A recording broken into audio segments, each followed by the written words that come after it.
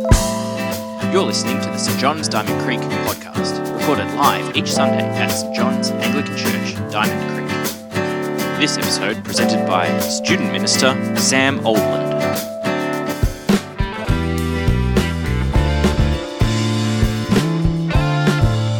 Hey, it's awesome to be with you, and this is an amazing part of the Bible. So if you've got one of these Bibles on the chair in front of you, please have it open there on page 951.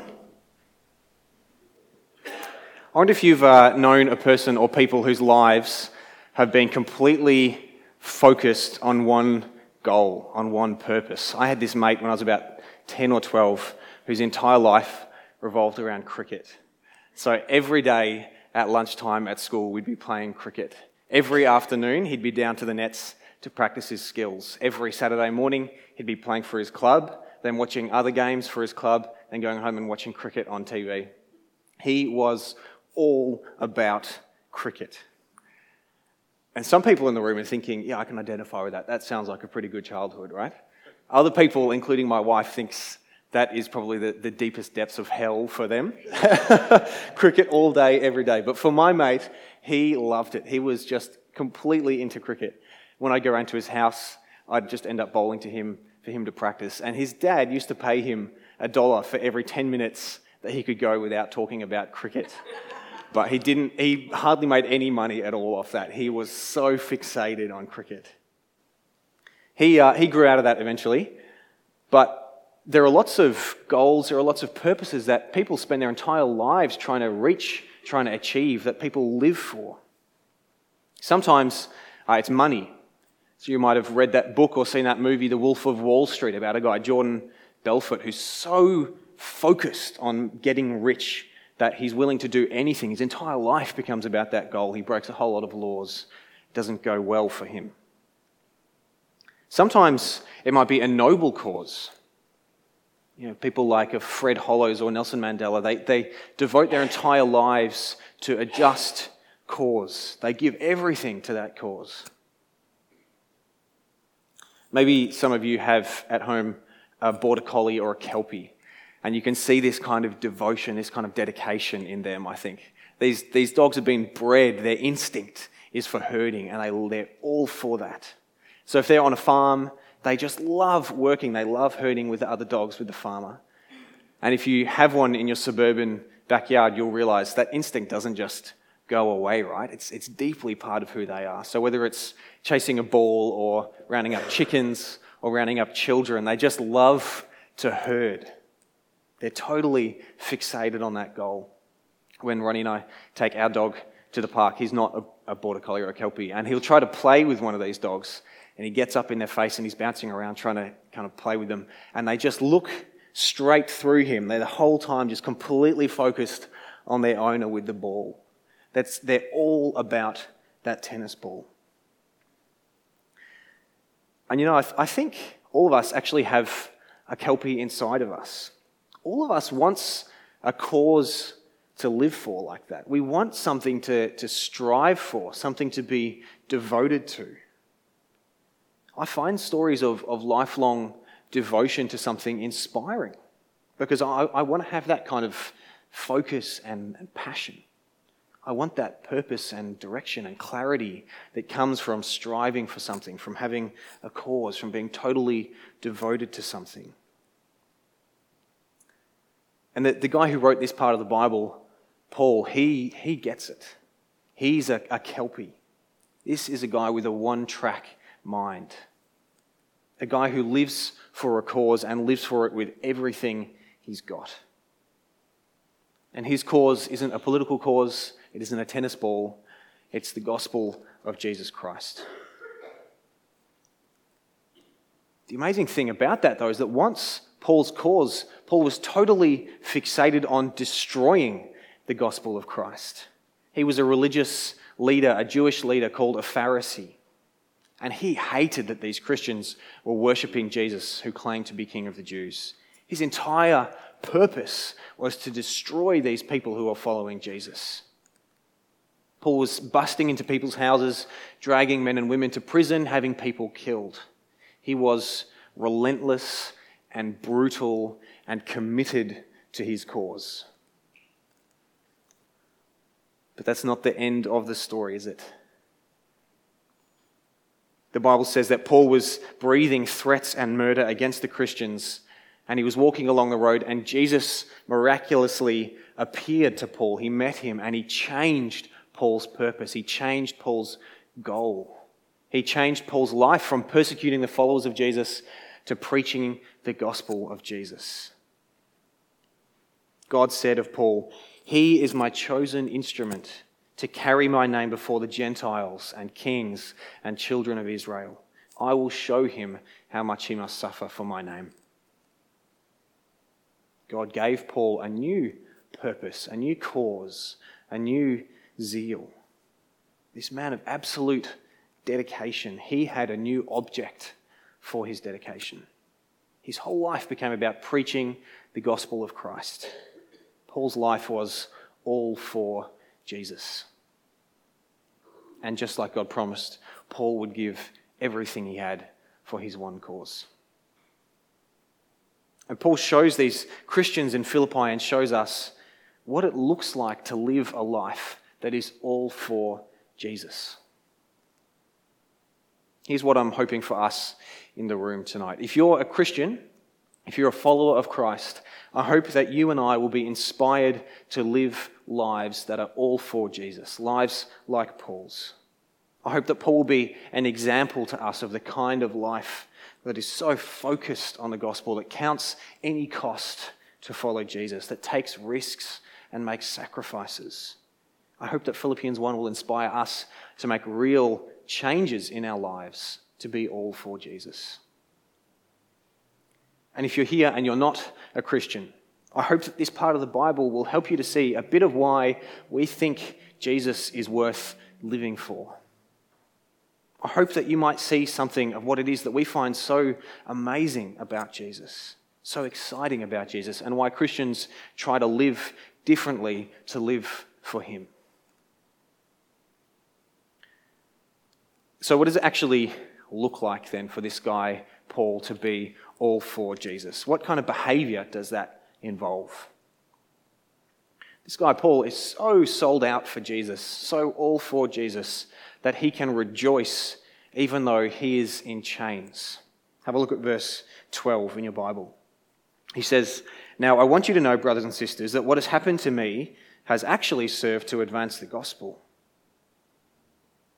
Now, what had happened to Paul is that he had been thrown in prison for preaching the gospel. He'd experienced religious persecution. He'd been denied his rights as a Roman citizen and accused of crimes he didn't commit. A great injustice had been done against Paul. But isn't it a bit weird that he doesn't actually say any of that? He just drops in there that he's in chains for Christ. Why would he give so little detail about what's happened to him? Because it doesn't matter.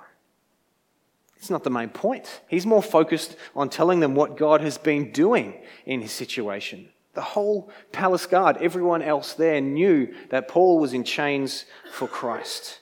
And because of his chains, God has grown the confidence of lots and lots of Christian believers to share their faith like him.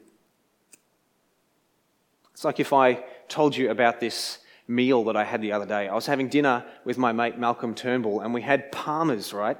And these parmas, they were beautifully cooked, crispy chicken, like smoked ham, parmesan cheese, beautiful herbs. It was an amazing dinner. You'd be thinking, what? Well, hang on. Backtrack a little bit there. You were having dinner with who? Clearly, I'm not communicating the right elements of that story, am I? As good as parmas are and as hungry as I'm literally feeling right now, the main point of that story should be that I'm having dinner with Malcolm Turnbull, right? It's a weird kind of focus for me to have. And Paul's like that here. He doesn't even really care that he's in prison, that he's experienced religious persecution. That's not the main point. The main point is that all these people have heard about Jesus and all these Christians have been encouraged. What an amazing perspective. What a one-track mind. What an attitude. He's so devoted to Jesus, so fixated on the gospel of Jesus that everything else fades into the background. Paul's in prison, yeah, but look what God's doing through that. All the palace guard, the very people who were holding him there, they've all come to know that he's there because of Jesus. They've seen his commitment to Christ. They've seen that there's something about Paul's faith which inspires him even to prison. They've seen his love for God as he sits in his prison cell. That's how captivated Paul is by Jesus. He's joyful in his circumstances as well because God's using his imprisonment to build the confidence of other Christians. They think, man, if Paul can do that, if Paul is that committed to Jesus, maybe I could be like that. Maybe I could be that committed to Jesus. Paul's chains are encouraging Jesus' followers, and they're witnessing Jesus' message to everyone. So Paul can rejoice because he is all for Jesus. Paul is so all for Jesus that when he looks at his chains, he rejoices to see God at work.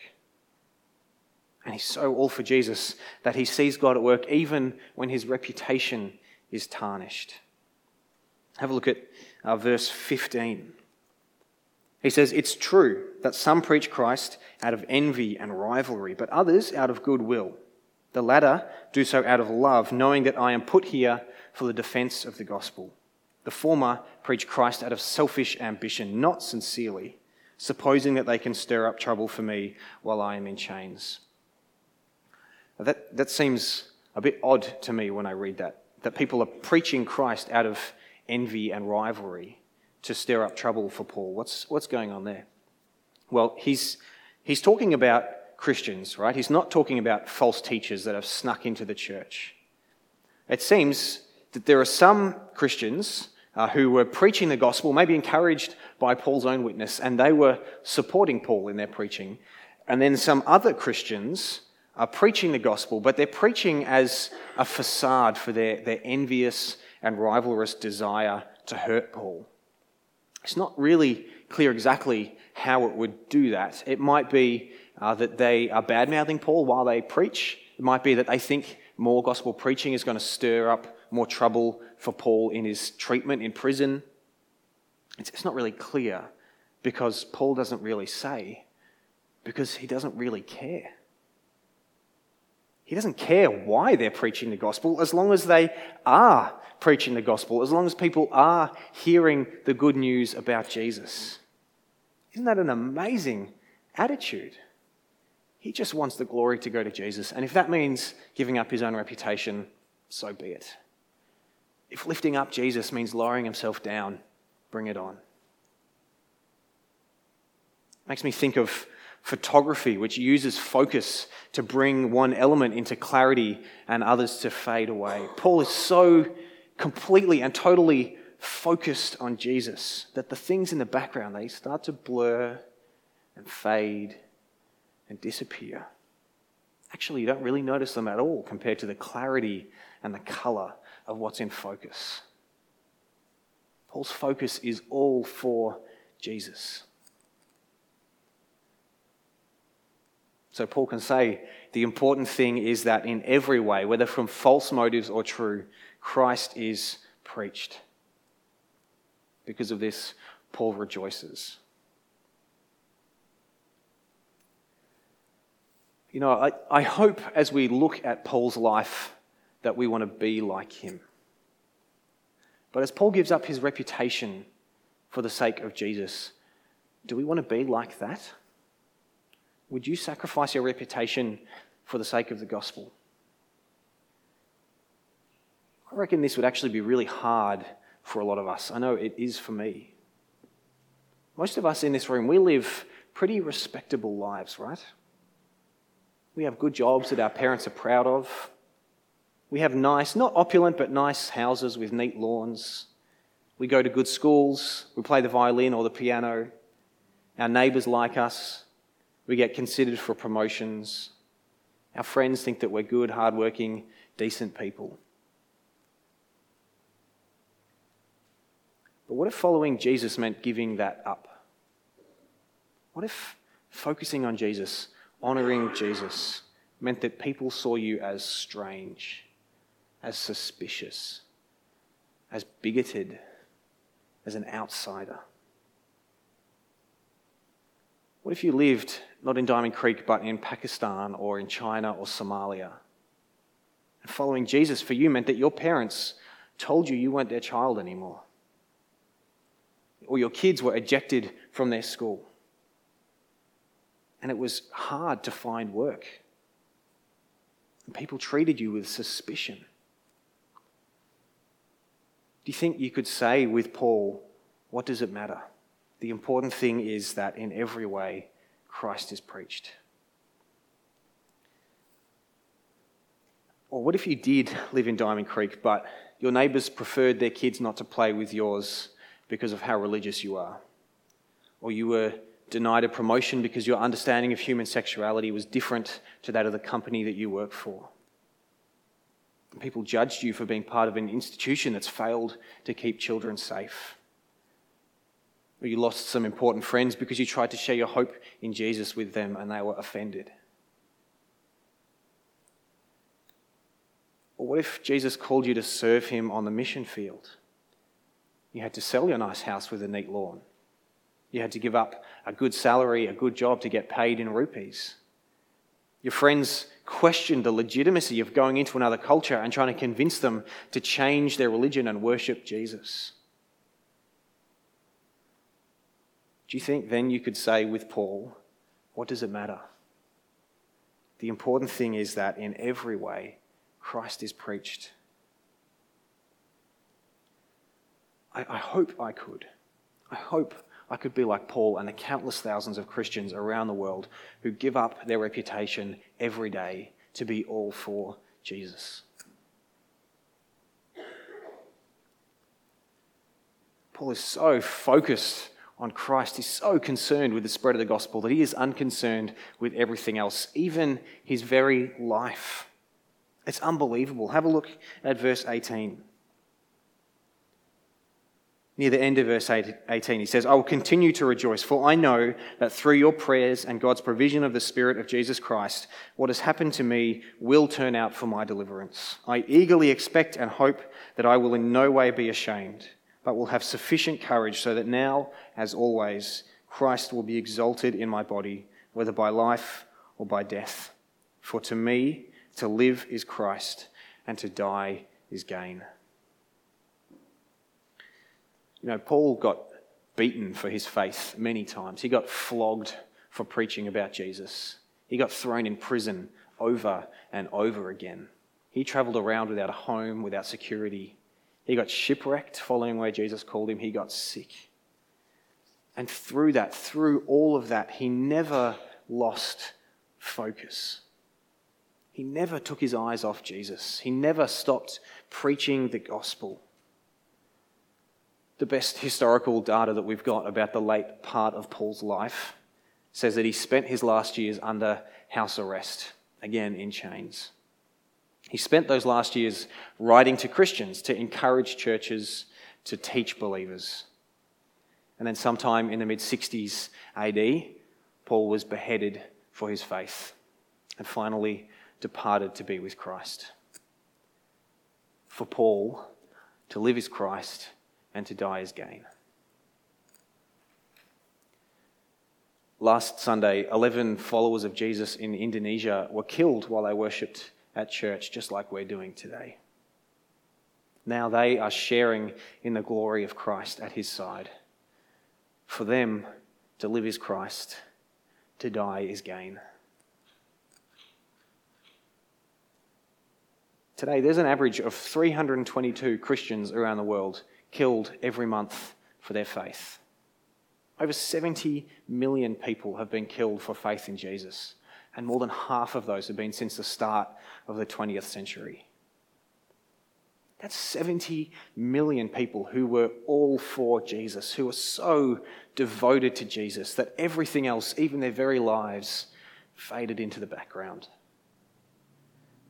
For people who are all for Jesus, death has lost its sting. Death has no power over us anymore. Because Jesus shared our humanity, he experienced our death, and he rose from the grave to defeat death for us. And so we're freed from fearing death. We can live lives of radical love, of generosity, of self-sacrifice. We don't have to live lives of protecting ourselves, of protecting our lifestyles, protecting our security. Because for us, to live is Christ, to die is gain.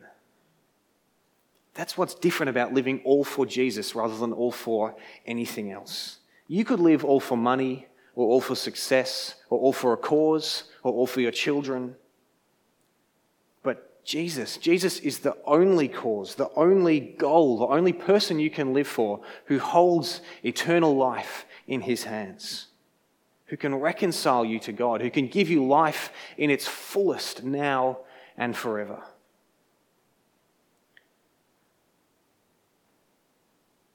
Do you want to live all for Jesus? Do you want to live like Paul, looking beyond little things like your circumstances and your reputation, your lifestyle, looking to Christ and the spread of his gospel instead? I do. I so badly do.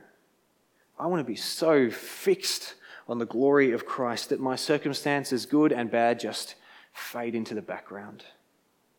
I don't want to care about accumulating wealth. I don't want to care about protecting my reputation. I don't want to care about health issues. I just want to care about Jesus being glorified in my life in every way. And listen, if you're here today, you and I, we can live all for Jesus. Now, there are people in the room who want to be like Paul. You want to live all for Jesus, but then you think, I don't know what it would look like. I've got a good job. I've got people that I'm responsible for. How could I give that up? How could I change those circumstances to live all for Jesus? Or you want to be all for Jesus, but you don't know what it looks like because you don't know what the future's going to look like. You don't know what you'll do with your life. What would it look like to spend your life all for Jesus? But know that there's never a time, there's never a situation where you can't deepen your love for Jesus and your service of him. My in-laws, they became missionaries for the first time in their 60s. They gave up owning a successful business and good jobs to follow Jesus' call, to be all for Jesus. There are people in our church community at the Leith Park Retirement Village down the road. They spend their last years and even their last days praying for people that they love to come to know Jesus, thanking him for his goodness to them in their lives, reading his word. I want that. I want to be so all for Jesus that I'm still living for him even on my deathbed.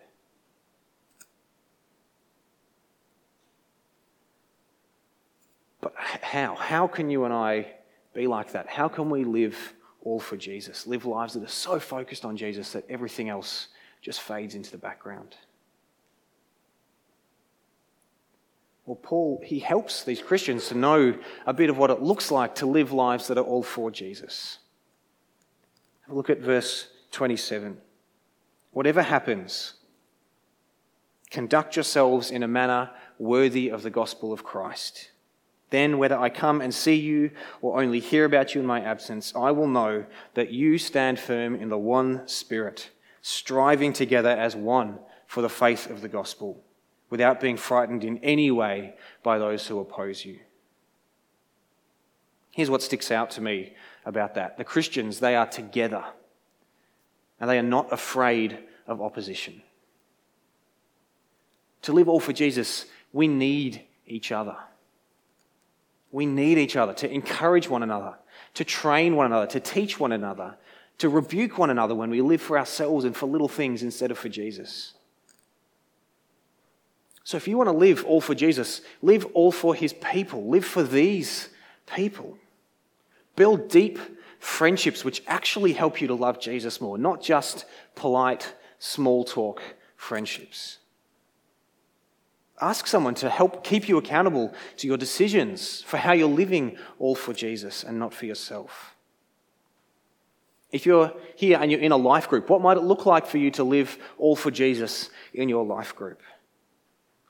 I can tell you, it doesn't look like interesting intellectual arm's length discussions about a theology topic, and then a prayer for your cold or your homework, and then the same next week unless you're tired or you've got something else on. Be all for Jesus in your growth group. Don't let it stay surface level and polite. Share real and vulnerable prayer points. Give real personal answers to questions. Really care for less experienced members of the group. Really live your lives together. Spur one another on. If you do those things, I assure you, it will change the culture of your group. And you will have the kind of sanctifying friendships which really, truly help you to love Jesus more.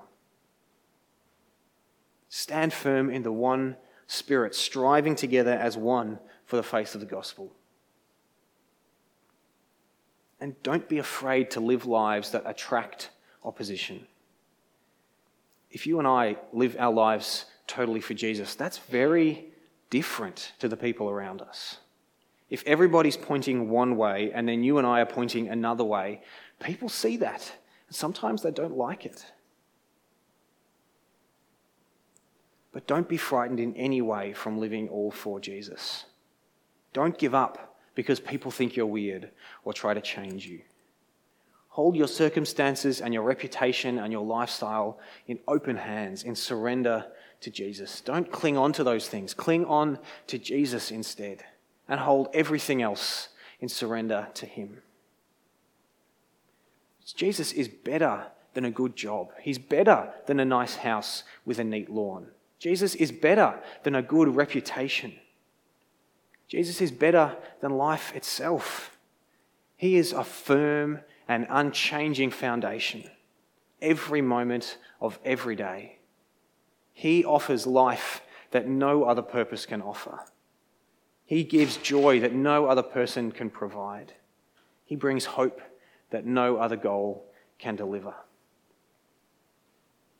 Wouldn't it be amazing if you and I could say, with our brothers and sisters in Indonesia, with 70 million believers, and with Paul, that for us to live is Christ and to die is gain?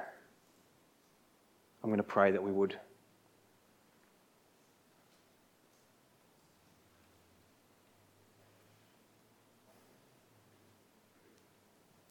Jesus, put those words on our hearts, put those words on our lips. And to live is Christ, and to die is gain. Help us to live with everything surrendered to you. We pray that you would shine so brightly before our eyes that everything else fades into the background. We pray it for your glory. Amen.